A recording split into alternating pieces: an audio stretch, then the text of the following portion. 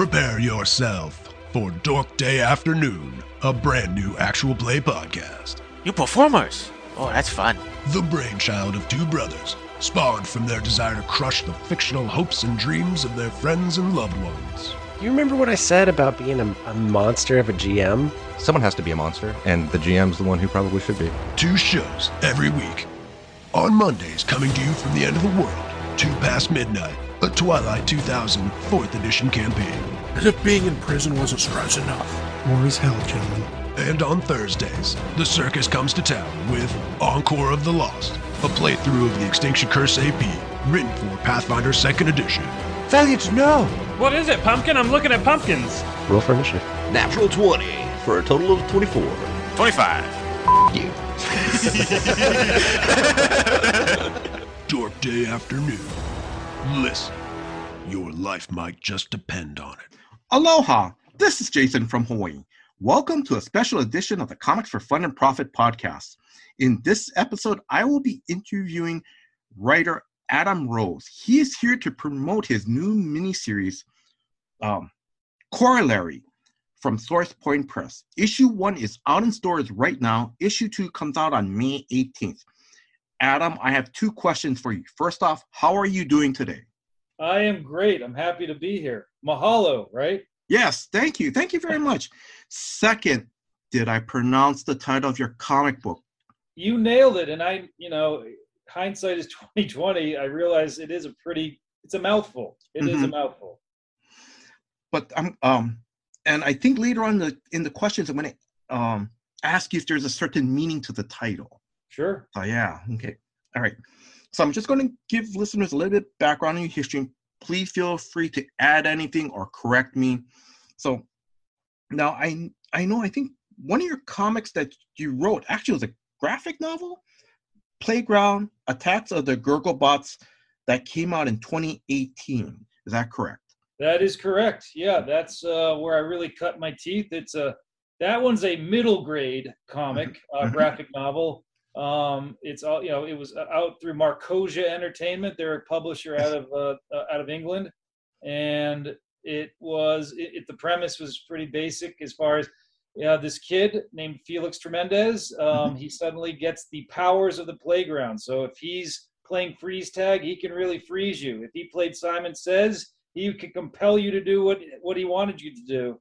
And he had to face off against Principal Strict, who could manipulate candy, give you ice cream headaches, and too much candy stomach aches.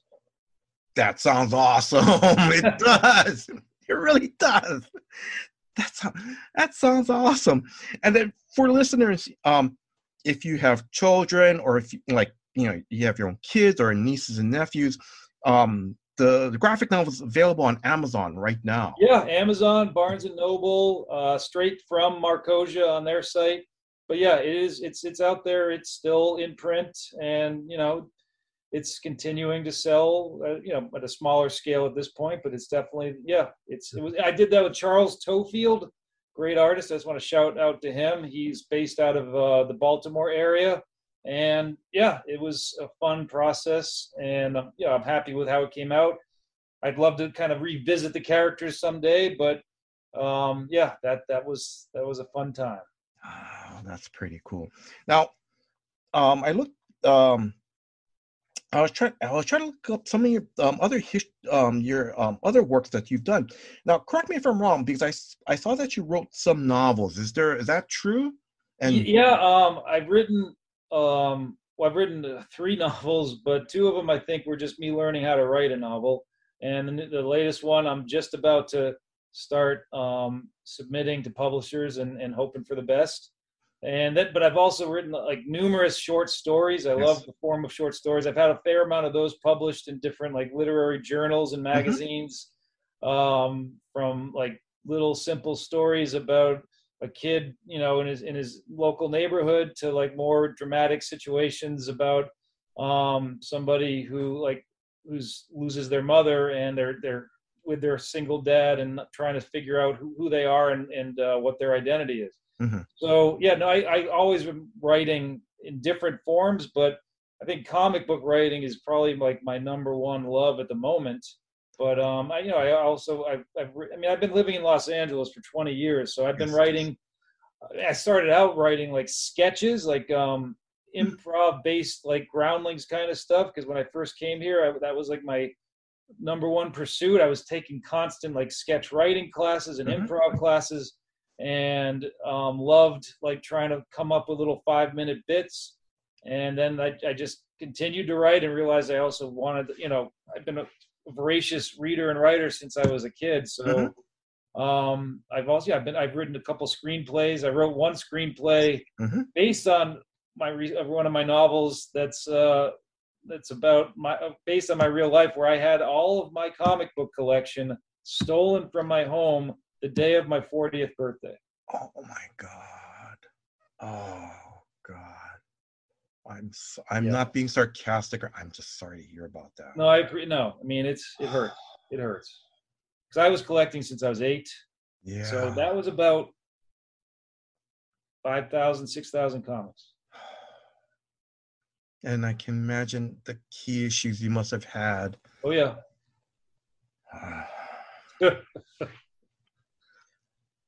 But I still love them. I still go every Wednesday. I can't stop writing them. I mean, I was actually, for a short time, I've been a professor at a college out here for video game designers, where it was a graphic novel course. Yeah. And just getting like, those are amazing art. It's called Noman School of Design, and they are like incredible artists already. So getting them to like come up with their own little short comics was just amazing to see happen. And so yeah, it's been in my life, like just in my veins since I could walk. As far as medium. Oh, okay. Now, Adam, before we continue on, I want to give a big shout out to Rylan Grant for recommending Comics for Fun and Profit to you. So Ryan, I want to say thank you very much for recommending Adam to email me to come on the show. So thank you very much. And then also too, Adam, did you go on the Ryland show already, the writer's block? I did, yeah. I got to go. I was on the writer's block this past Friday with him and David, and they just released it a couple days ago. It was a blast. I learned a lot talking to those two. Oh, okay. All right. And then for listeners, please check out Ryland and David Avallone's podcast, the writer's block. Now there's no apostrophe after writers, but yeah, please check out Adam's interview during that show. Let's see. Also too, I want to let the listeners know that I did get some information from Adam's information from the audio podcast Talking Smack, and Smack is the acronym of Superheroes, Movies, Animation, Comics. That was episode 37 that just came out recently on March 12th. I also watched the YouTube podcast that you're on with Bearded Comic Bro. That came out. He's a great guy. Yeah, he's a great guy. You've done your homework. So that one came out on February 7th. And then also too, I also in a printed interview. I'm going to try to pronounce this one. Onishi Press. Is that it? Oh yeah, yes, that's right. Yeah. Yeah, that one I know that was dated back in July 15th, and the article was called "An Interview with Comics Writer Adam Rose." Yes. So I got some information from there. Okay, so Adam, where can listeners follow you on social media? Great question. I'm on Twitter. Adam Rose, like the flower, 74 is my Twitter handle. And then Instagram, Shazam Cap. So okay. I managed to get that before the Shazam movie came out. So Shazam and then CAP. I just kind of blended Shazam and Captain America, I guess. Or maybe, I guess you could argue Captain Marvel too. But yeah, Shazam at Shazam Cap. Ah, that's pretty cool. And like you said, at least you got it in before the movie came out. Right. All right. So, Adam, I'm going to ask you, where did you grow up? I grew up in Massachusetts. Started in a small town called Grafton. a very small kind of just country town, and then moved a little closer to Boston. And yeah, I spent all of my childhood there. Then I ended up in college in Ohio, Mhm. at a small undergrad school there, and then I lived in New York City after that for a while, and then I came out here. Mm-hmm. Ah, okay. All right. Now when I did actually sorry, I'm just trying to look through my questions right now. So um let's see, what was your first comics that you read? Your first comic or Sunday comic strips or whatever. What was the first one do you remember reading? Well, I mean, I guess I have two answers. I mean, because you just brought up Sunday comic strips, and gosh, I wish, kids are missing so much with not having that joy on a Sunday and seeing the giant, colorful Sunday funnies. I mean, I guess it's there now, but I don't think, for me, it was like a religious experience to get Mhm. to do that. That was my church. Yeah. But for comics, like for like Sunday comics, like Far Side, Oh God, yes. Garfield, of course, Mhm. but Foxtrot, Bloom County, Baby Blues, for better or worse, which Oh yes. when you think about how that's kind of a genius comic strip because they actually aged over the years. Like the kids got older, and so that's kind of Oh, an okay. amazing comic that it even existed. And then of course Calvin and Hobbes. Yes. Oh yes, of course. Yeah. And then as far as my first comic book, I think my grandfather, my mom's dad, or maybe it was, well, actually, both sets of grandparents seemed to just have a knack for it, and they got me comics. And I remember one of the very first one was a Teen Titans comic, Oh no. and another one randomly was Doctor Who. Mm-hmm. Mm-hmm. So, and I think maybe I was watching Doctor Who at the time too, but I don't. Yeah, those were like two that I remember very distinctly, and then it just took. I mean, I couldn't put them down, and I was just consuming comics as much as I could, and going to my local comic store with my dad or my Mhm. mom, and eventually getting a pull list, and Nice. it's been with me since I was like 8. Mm-hmm. I went to like a local con. Yes. This is dating me a little bit with my brother and sister, like a really small con in like Worcester, Massachusetts, and it was before Teenage Mutant Ninja Turtles were known to anyone. They were just an indie black Mm-hmm. and white comic, and Eastman was at a table, and he had these little pewter, like handmade turtles, and my sister got them, Oh, and they were signed on the bottom. She says she doesn't know where they are, but she doesn't think they're permanently lost. mm-hmm. Oh my God. Wow. That Yeah, is pretty cool. yeah. That is pretty cool. All right. I know you mentioned a comic. You mentioned your comic shop. What was that name of your first comic shop that you started going and having a pull list? Newbury Comics, Mm-hmm. which it's a small chain in New England. Well, I shouldn't even say small, actually. I think at this point they have like 15 stores in New England. Oh, okay. And I went to one in a smaller town. Like they had a bigger one in Boston, but yeah, that's where I started. I mean, nowadays, like they seem to have switched gears. Like they have their comic section, but they're like they're not like a pure comic book store Yeah. anymore. They're more like they have vinyl and they have like cool clothes. And, Mhm. I guess that's good because it's trying to get young people to come in there. Mhm.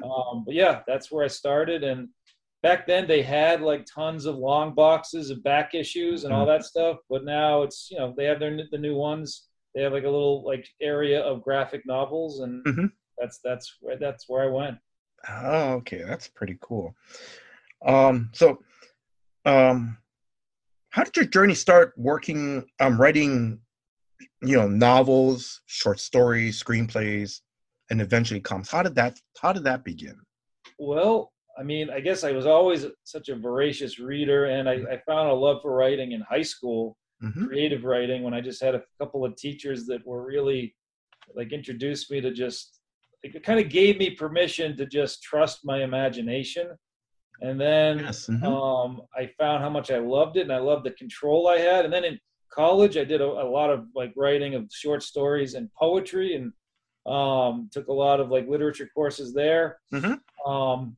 And then, yeah, like when I I realized, because I was pursuing like both writing and a long time ago acting pursuits in LA, and I realized early on, I was like, I have the most control when I'm creating something. If I'm not waiting around for someone else to create something for me, and that I just started writing religiously, both like script form and prose, and I haven't stopped. Like I get the most joy out of writing. Like I don't, and something I've learned along the way is you got to write the stories you'd want to read. Yes. You can't try to write for someone else. I mean, I guess some people do, and they make a lot of money, and they're very successful at it. So I'm not poo-pooing that. I guess I just think where I feel the most free is when I'm just like, what's the story I want to read? Yes. Yeah. No, I understand that. Yeah. So yeah. And then I'm going to say that is a perfect segue going into that is the perfect segue to go into your mini series. So I'm going to give a little bit of history to the listeners. Now, Corollary. Now, correct me if I'm wrong. It first appeared as a short story in the Origins anthology Kickstarter back in 2020. Is that correct? Yeah, from Onishi Press. It started that way. Rob and I, the artist Rob Ahmad, we got together on this, and I had the whole story mapped out. But I also had heard about doing it for. Well, actually, originally I was like kind of thinking about making a 5-page mini story for Future Shocks, like England's 2000 AD, like Judge Dredd. They have like a Future Shocks, which are all these little mini stories. And then I got in contact with Onishi out here in the United States, and they were putting that anthology together, and they liked it a lot, so they took that little mini version of it. And then Rob, kind of when we realized we really wanted to make it a series, Rob he went back to like panel 1, page 1, and redid the character design to like they became more. Like as you so well put, like Saturday morning cartoonish kind of vibe, and from what that in that anthology, that version of the characters is a little different, a little more sketchy and cerebral looking than what is in the series. Oh, okay, all right. Now, for the listeners, can you tell that? Can you actually tell us what is the story about? Yeah, so it's in a galaxy of twins where just about every being has a twin. If your twin dies, so do you. Okay. However, for some reason, this one particular person has survived the twin death. The galaxy wants to know why, because it's created such a huge sandbox concept, because here, there might be beings that don't trust their twin to play it safe and could get killed, and so maybe some people might keep their twin like locked up in a padded room to make sure that they stay alive. Others might maybe someone's feeling like that they want to just always be attached to the hip and they do everything together. Others might be galaxies apart from each other, and they just are rolling the dice that everything's going okay because they're still here. Okay. And then how did you come up with the story? Because I know how did you come up with the story? Well, yeah, I was putting my daughter to bed. She was about 4 or 5 at the time, and some friends of ours we knew were having twins. And she, as I like kind of tucked her in, put a little blankie next to her, she's like, "Dad, if a twin gets tickled, will the other one laugh?" And I said, "Oh, that's a great question." And then I left the room and I went to a totally dark direction of if your twin dies, so do you. Yeah. And it took off from there. And then, just when I saw who my main character was, like Andromeda, I knew who she was right away. And I knew that it was going to be, that's like the premise, but it's really about her. It's about her kind of figuring out her identity. What is it? Who is she without her sister? Who is she? What is she? How could she reclaim a sense of family and identity, because it's also you'll quickly learn about like what her reaching out to her other family members, and at the same time, she has kind of a Han Solo vibe where you're like, well, she seems out for herself, but you realize there's more to her than that. Mm-hmm. Now, in a previous interview, I know you mentioned that you watched Battlestar Galactica. And we're talking the 1978 Battlestar Galactica, if I'm right. We're not talking the recent. I love the new one too, but yeah, both. Yes. Yeah, and then also too the Buck Rogers TV series while you're growing up. Now, how much influence did these space adventures have on the story? I would say quite a lot. Maybe more with Buck Rogers than the original Battlestar, but that's there too. Because Buck, there were all kinds of beings that he encountered, and it just those shows just watching those growing up, like they just give you permission to realize in a galaxy anything's possible. We all just celebrated May the 4th. Yeah, that's right. Yes. Star Wars. I heard an original review from 1978 or whatever on they like replayed this review of Star Wars, and they kind of just summed up like how it's like brought back the science fiction and they were comparing it at the time to things like Wizard of Oz and Alice in Wonderland, and just it was great to hear like just how big you can make a world, but at the heart of it you need characters you care about. Yes. Oh yes. Okay. And then now that's a great segue to the next question. Now, I know you've already mentioned Andromeda. Who are your are there any other main characters in this miniseries? Absolutely. And without revealing too much, you're gonna, I guess, yes, the first issue you really just see mostly her. But you will be seeing some other very significant role players in the second issue, like 3 of them in particular. It's hard for me to say much without revealing too much, but yes. You're definitely going to see some other characters that stay with us for the whole series. Okay. Now, my next question is, does the title corollary, does it have a certain meaning to it? Yeah, I thought of it because, when the word corollary or things that are in correlation, it's like, what is something when it's next to something else? What is something that connects to something else? And I just I named the planet that she's going to in the first issue corollary. And it's a lot about her. Like, who is she without that other person? Like, who is so it's about, so it's using that word, but all, kind of also stretching the meaning of it to include how that would relate to someone and how they identify. Okay. All right. Now I know you talked about this, that there's this galaxy, there's twins, in the first issue, because I know I think I saw Andromeda. I think it was Andromeda drinking like a beer bottle, but it was like 2 beer bottles connected. Right. So now I'm joking on this part.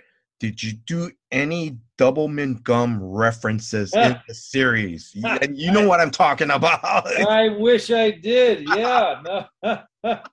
That'll have to be for the next series. That's great. Yeah. Double your pleasure. Yeah. All right. And then and when you're developing the series, did you have like sort of a Bible, like, and I don't mean like a strict guideline or anything, but just something on paper, like a Bible for your characters, the ships, when the ships travel? Because in issue 1, and I'm not going to give away anything, but in issue 1, I love how they have to like get to one part of the galaxy to another, and Andromeda does something very unique that I've never seen, because it's always like, the Enterprise is always warp speed, the Falcon is warp speed, but that was pretty cool what Andromeda did. And I would say it's more of a realistic thing, I think, So Yeah, that was kind of what I was playing with. Yeah, though, in the future you'll see maybe there are some kind of cheat codes to get to different points in the galaxy more quickly. Yes. Something comes up in issue 2 that is connected to that. No, I did. Yeah, I have a Bible.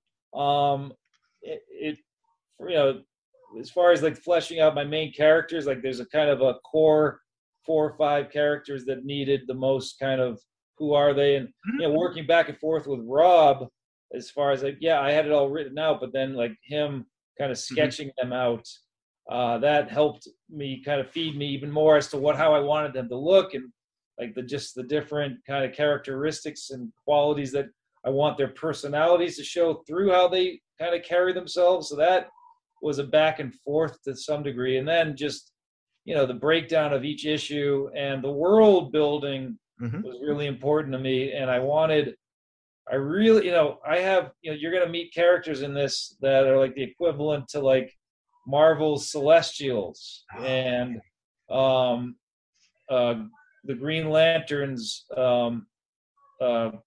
sentient planet. Oh, yes. Moog? Yeah. Yeah. Yeah. So and lots of anthropomorphic beings. I guess I'm, totally, I hope in a not like stealing way, but I was heavily influenced by Saga. I was heavily influenced by Guardians of the Galaxy.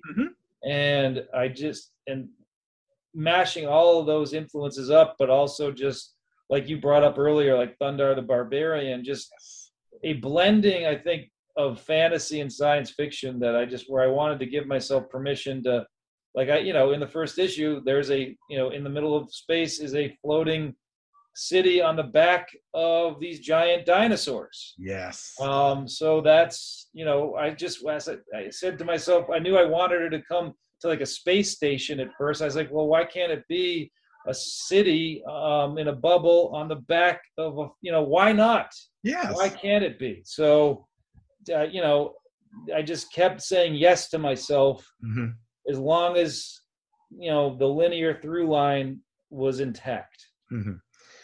And then now, because I'm gonna jump a little bit of ahead now and come back to some questions. So,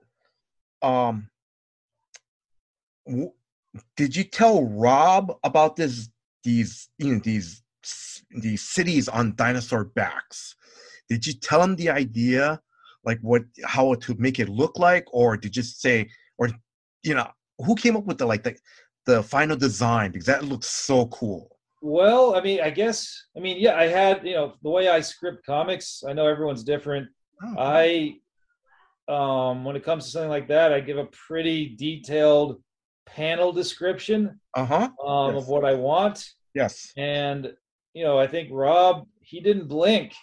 And, I think we had a few back and forth, but that was like the beauty of working with him. Like he would send me some thumbnails and then I'd say, well, I need this to be even bigger. I want to see more like of an indication of the city here or whatever. And then he'd like, go try something new. And then we turn it into like actual, pencils and inks. And then sometimes even at that stage, I'd say, maybe I want the scale of the city to be like even greater to her ship. And so, in the end, I think it was very collaborative, but I guess to start with, I hope I give very detailed, maybe overly verbose descriptions of what I'm looking for. Because I have to say, when I saw that panel, I was like, oh man, this is so awesome. Yeah, no, I love it. And the watercolors make it pop. And then how did you and Robert, and your artist is Robert Ahmad, right? Correct? Yep. Okay. Yeah. So and he's the artist and also the colors for at least the first 3 issues. So how did you team up with him?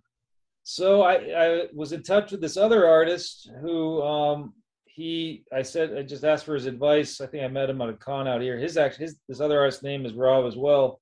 And he told me that based on the pitch of what I was talking about, that Rob Ahmad would be someone I should talk to. And Rob, he just finished like an Action Lab comic, or actually a Scout comic, Mhm. and he said, you know what, you got to send me the pitch because I'm pretty busy and I got to really like it to commit. And he was all in when he saw what I had to offer, and it was kind of interesting. We started together before the pandemic, Mhm. but then the pandemic, it maybe in some ways helped move us along Mhm. because and it was all back and forth through email and instant message. I Mhm. mean, weren't even a lot of like actual Zoom meetings or anything. Just he'd send me things. I'd give him notes, Yeah. copious notes, and he was okay with it at all times. Mhm. And and then we went the final stage. DC Hopkins, our letterer, Yes. he was a pro. Like he's done every like big publishing book you can think of, and he was actually very flexible too. Like he was really cool with like if he'd have it lettered, and you think, oh, at that point it should be done. Mhm. But there were sometimes I realized, oh, you know what, we need to like kind of cut something here or change this that, Mhm. and he was great about all of it. So it was a great team. Mhm. And I'm gonna the other thing I loved about DC Hopkins lettering, especially in the first issue, is he distinguishes Andromeda's and his and her sister when they're Yes, talking to each other, and I love that. You yes, know. it's very important that is distinct. Mhm. Yeah, That was something we talked a lot about. okay. That is so cool. And then I'm just gonna ask, do you want to give out a shout out to the other colorist? Oh, Gabby Metzler. Yeah, she's great. She's in on. She did all of the. So Rob watercolored by hand for the first 3 issues, Yes. Mhm. and then he was very honest with me. And at first, I was like kind of freaking out, but he was just like, I'm fried on doing the watercoloring. It's too much. And he recommended Gabby. He's like, I think she can mimic what I'm doing digitally, and she did, and it's great. So when the 4th issue comes out in July, you won't miss a beat. Yeah. And then for listeners, before we started this, I told Adam that I love Rob's art style for this miniseries, and as Adam mentioned, it has that Saturday morning vibe to it, and I've already mentioned, we already talked about, but it also has a little bit of that Thundar the Barbarian feel to it, a little bit futuristic, a little bit of fantasy, but it's just great. It just works great. Well, it means a lot to hear because it's that's exactly what I was going for, Mhm. and hear you say it just feels great.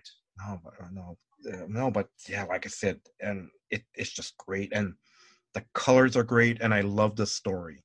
And again, listeners, me and Adam were talking some stuff, and I don't want to spoil it for anyone. So if you guys, and I'll say this again at the end of the interviews, that check this mini series out. You guys have to. One more question about Rob was there an idea that you threw at Rob, and I know he would come and he would do stuff. He would draw it, show it back to you. Did he show you anything that literally blew your mind? Like, oh my God, I didn't. This is so awesome, Yeah.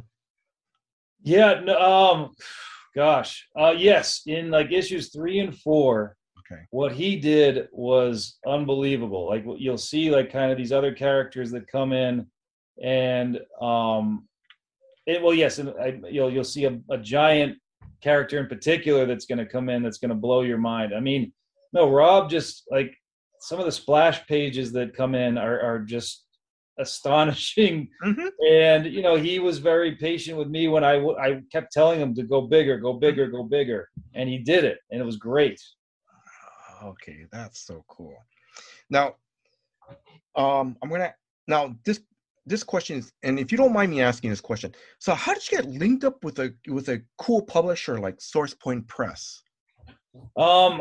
So I was like, I wanted to get with them for a while. Oh, okay. And I started going to cons. Well, I mean, I've always gone to cons, but I went to like WonderCon, back in Anaheim, like before the pandemic, and I started talking to them at booths there. I went to LA Con, and I just was, and I had another pitch for them that I was hoping they were going to be interested in before I even came up with Corollary, and they were kind of interested. And then when this one, the timing of just going in person to see them all, and Josh Werner and Cameron Kyle, who were kind of the point people. Actually, I think it was Josh I met in person. Cam I didn't, but they were really receptive. And this was like luckily right before the pandemic, we're getting to meet someone in person worked out.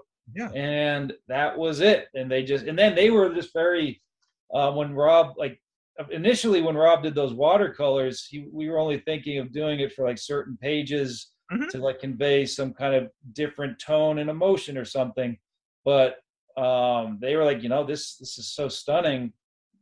Why not the whole thing like this? And that was it. Wow, that's nice. Yeah.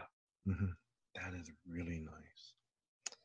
Now, I'm going to ask, will we now? I know. Correct me if I'm wrong. Is it a 4 or 5 issue miniseries? I can't remember. It's 4 issues. 4. Okay. Now, will we see more of Andromeda after this miniseries? Great question, and I hope so. I feel like the story has a satisfying ending. Like you land, you feel like you got every little loose end has been tied up, but it also, the last page leaves you with, oh my gosh, I want to see where this goes with these people. Okay. Or these beings. All right, so Adam, I'm going to start slowly wrapping things up. Now, correct me if I'm wrong, because in one of your interviews I listened to, that are you a toy collector? A little bit. I mean, yeah, I still have all my He-Man from my back in the day. I have like the Darth Vader case and some Star Wars there. Some action figures, but I even have a few toys here and there where they are still in their original, packaging. Yes. So I don't know if I'd go as far as to say collector, but yes, I do have some. Because I remember in one of the interviews you mentioned that you had a Godzilla. Oh yes, that I got rid of that, or my parents got rid of that when I was a kid. I had an original. Yeah, he was like this big. Yeah. There's a lever on his back. And yes. His flame would come out. His arm would pop off. Yeah. Oh, I miss him. I also had Rodan. Oh wow! Big flapping wings, everything. So now this is an off-the-cuff question. So are you a Godzilla fan too? Big time. I love kaijus. I love that they're having kind of this renaissance. Yes. I loved Godzilla as a kid. Loved. There was every Saturday there was where I lived. It was called Creature Double Feature. And they'd have like back-to-back Godzilla movies, or maybe Ultraman would be another one. And I couldn't get enough. No, I loved Godzilla. I loved King Kong. I guess, I mean, maybe I wasn't realizing now how much there of that stuff is out there. Maybe I'm not as big an expert as other people are, because it's it seems like it's way bigger than I even realized. But yeah, I love that stuff. I mean, I remember when he faced, what is the robotic Godzilla called? Oh, the Mecha Godzilla? Mecha Godzilla, yeah. I loved all of that. And the new movies, I've seen them and they've been fun. Yes. I like the old ones. Maybe I'm just nostalgic, but yeah, the old ones just have they were a lot more playful. Yes. Yeah. Okay, so this is an off-the-cuff question. If IDW should call you and go, hey, we liked the miniseries you did. We heard you're a big Godzilla fan. Do you have a story for them if they call you? 100%. I would. IDW, if you want me on Godzilla, I am all yours. I have 10 story ideas off the top of my head and a few written already. Yes. Nice. You're prepared. That's so I am prepared. Absolutely. I would love to work for IDW. They're great. Yeah, that is so cool. All right. Now I know you said you're not a real big toy collector, and I know you mentioned that you have some in the original packaging. What is your prized possession among them, Ooh. whether it's packaged or unpackaged? Right. Okay. Let me think about this. I I have some action figures, like Marvel action figures from like the late 80s that are still in there. I have a Punisher still in his box, Oh, I know what you're talking about. and you could even press the buttons on the back and Yeah. sound effects. I have, oh man, I have, I guess one thing that one collection I have, they are not boxed, but I have the original, all the mask. Remember the Oh, different yes. vehicles? I Yes. have yes, I have so I guess I am more of a toy collector than I'm saying. No, I no, just, yeah. yeah, so I have like all the mask toys, or most of them, and they're like just in a closet somewhere, but they were all played with. No, yeah. So, It's yeah. so yeah, I have those. I mean, I have some other, what else? I mean, gosh, I know there's a couple other like packaged toys from. Oh yes, I have like an original like Batman from like the late '80s or whatever that's still in the package. Sadly, I have a Joker one, but the packaging, the glue like came off the adhesive, Oh so yeah. Hmm. it just nothing I could do about that. Oh yeah. But All right. So another off the cuff question. You have the mask toy line. If some publishing, let's say Source Prime Press, let's say, hey, we're gonna start doing some licensed properties. We pick up mask. You get a phone call from Josh Warner. Hey, Adam. I would, gosh, yes, I would love to write on a mask series. I played with those toys so much. I have storylines that I would pull from my childhood to do for that. It would be great. That'd be so cool. That'd Oh be yeah. nice. All right. I'm gonna because every toy collector has their white whale. What is your white whale? Well, I guess it would be what I did already have, but it just, I didn't keep it in good condition, and it was the original giant Millennium Falcon. Oh my god. That would be amazing. Yeah. I don't know where my wife would let me put it, but I loved that thing. I played with that forever. I never had that, but yes, I've seen it, and yes. Oh my god. It was great. Yeah. The back came off, and you could have like Luke and Chewie hanging out there. Mm-hmm. It had like the landing like legs that would pop up. The cockpit, you could put Chewie and Han in there. Yeah. It was great. And it had the sound effect button. Mm-hmm. Oh. The secret compartment to smuggle things. Yes, that's right. Yeah. Yeah. Wow. Well, if you ever run across one of the, well, of course, not there'd be those that will probably be very costly. Yeah. But you could tell your wife, well, this is for future research. Yeah. Absolutely. In case I have no idea who has the well, I know Marvel has the main license, but I think they licensed it out to either, was it Dark Horse, IDW? It was Dark Horse. Yeah. Now I think they have everything back now. Yeah. So, hey, this future research in case, one of those companies call me, Right. All right. What is the most, I think you probably answered this, but I'm going to ask you the question. What is the most fun or exciting thing that you love working in comics or writing? I know you said most of it was the creative, you get to create your own, you have more control over your creativity. But is there anything else that you love about writing comics or writing stories? It's just, comics is such an original American art form. Mm-hmm. And it's like jazz, which I think they came up at the same time. And it has its own music to it. Like they're just envisioning like, when the reader flips the page, what are they going to see that's going to up the stakes even more? Or, like if you're on the next page, how about like what kind, it feels like it's time, like this is a moment that deserves a splash page and really needs to pop. So it's like you're building a theater on the page. You are building something three-dimensional, two-dimensionally. And that's what I think is amazing about it.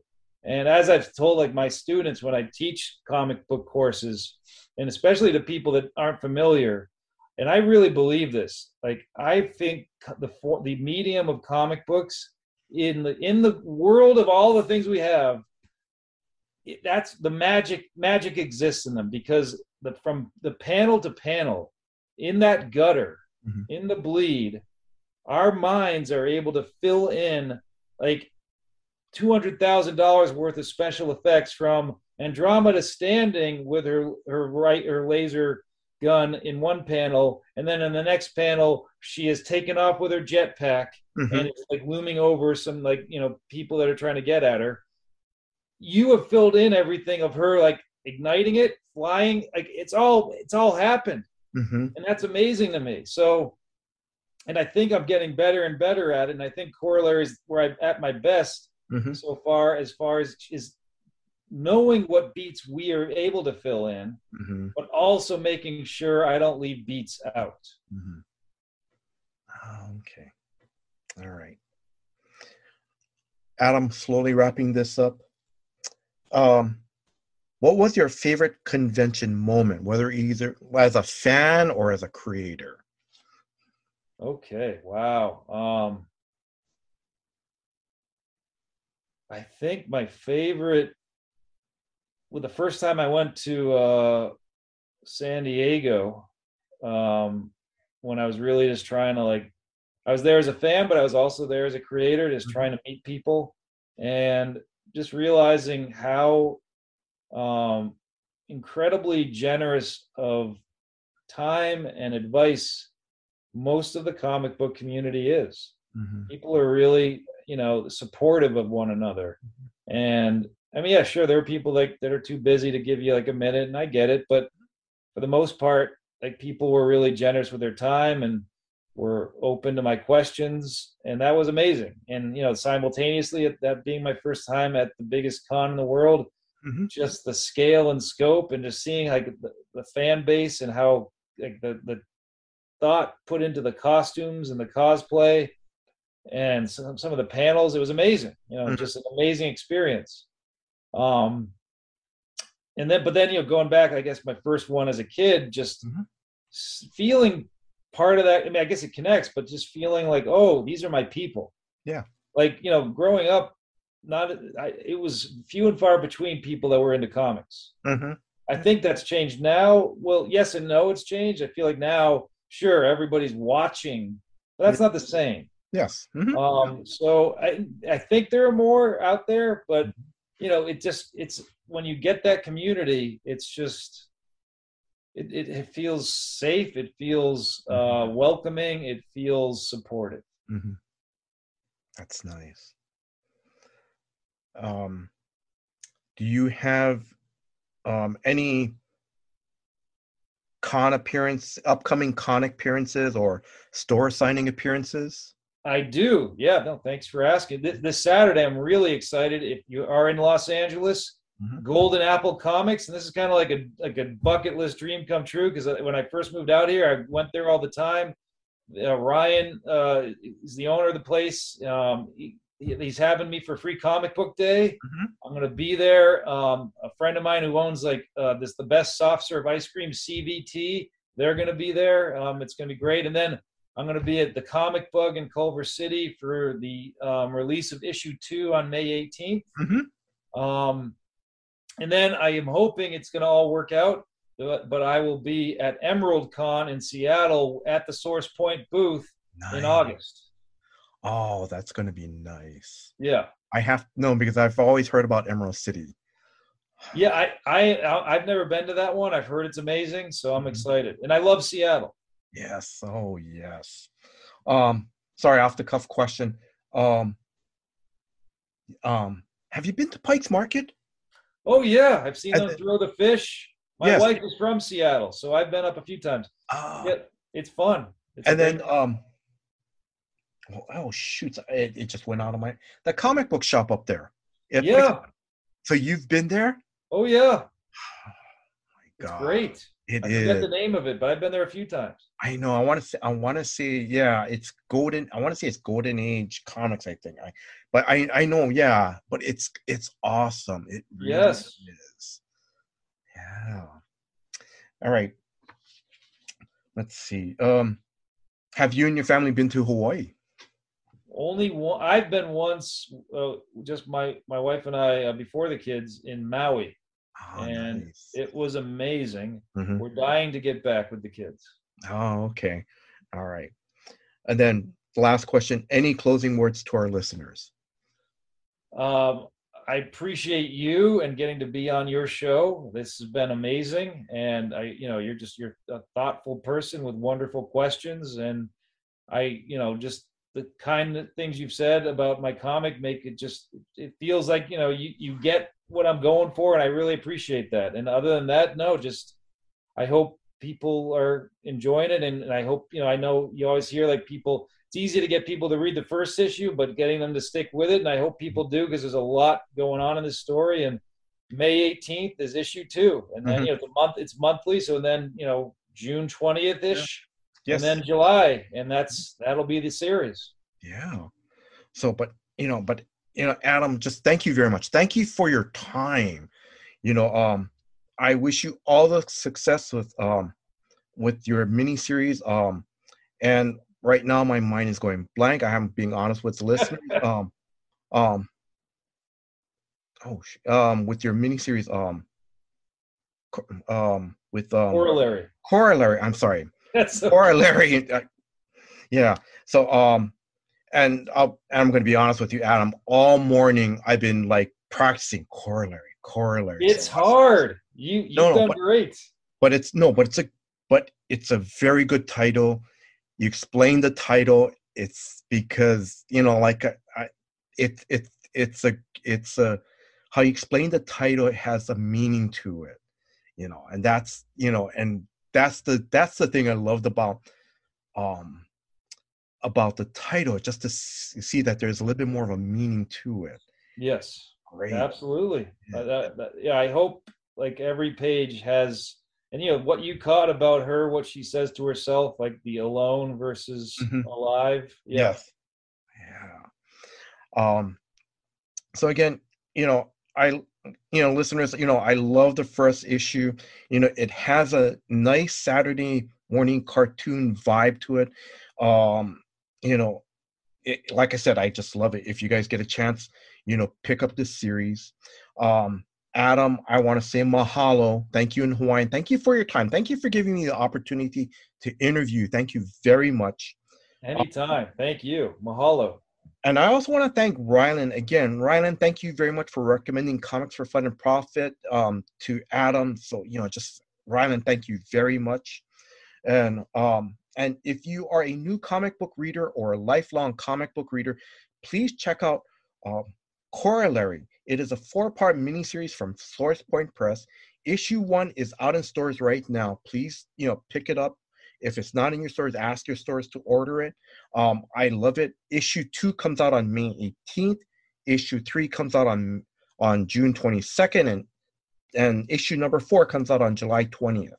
That's right. Very good.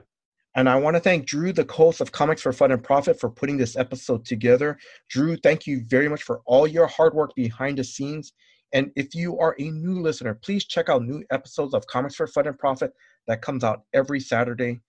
And I want to thank you, the listeners. Thank you very much for your time. Thank you for listening to this episode. Until next time, guys. Aloha. Hey guys, it's Drew from Comics for Fun and Profit, and it's time again to support Hurricon. This is a fundraising comic convention for the Bethany Congregational Church of East Rockaway, New York, sent to us by our friend David Donovan, our friend of the show and patron David Donovan. And why should you support Hurricon? And this year it's being called FurnaceCon as well, for that Bethany Congregational Church of East Rockaway, New York. Well, Let me tell you in his own words. Hurricane Sandy hit my hometown of East Rockaway, Long Island. Homes were flooded, trees were toppled, boats were thrown on the mainland, and many residents were forced from their homes and lost everything. The relief center after Hurricane Sandy was located at the Bethany Congregational Church of East Rockaway Gym for months. Neighbors affected by Hurricane Sandy came in and walked out with whatever they needed to get on with their lives. Hundreds of people came to the Bethany Church during the following months, and the gym floor took a beating. The gym floor has been redone and looks great, but we still had to pay for it. And that is what Hurricon, a comic art convention, that is how Hurricon, a comic art convention, was born.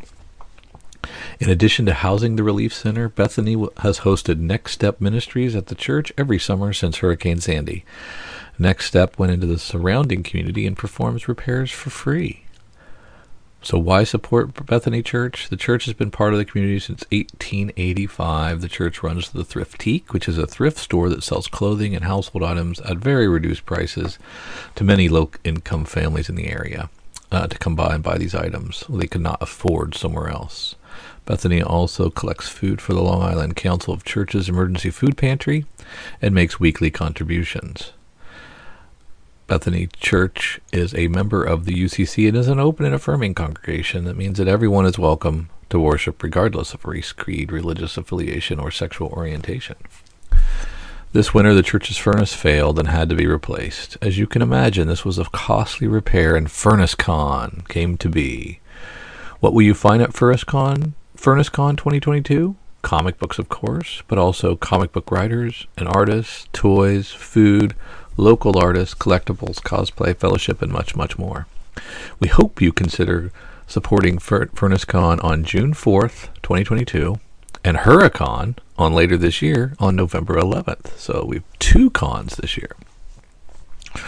If you're interested in supporting Bethany Church through their Venmo, you can do so at Bethany East Rock. It's Bethany East Rock, BETHANY East Rock, EASTROCK. And please include a note that your donation is toward the furnace.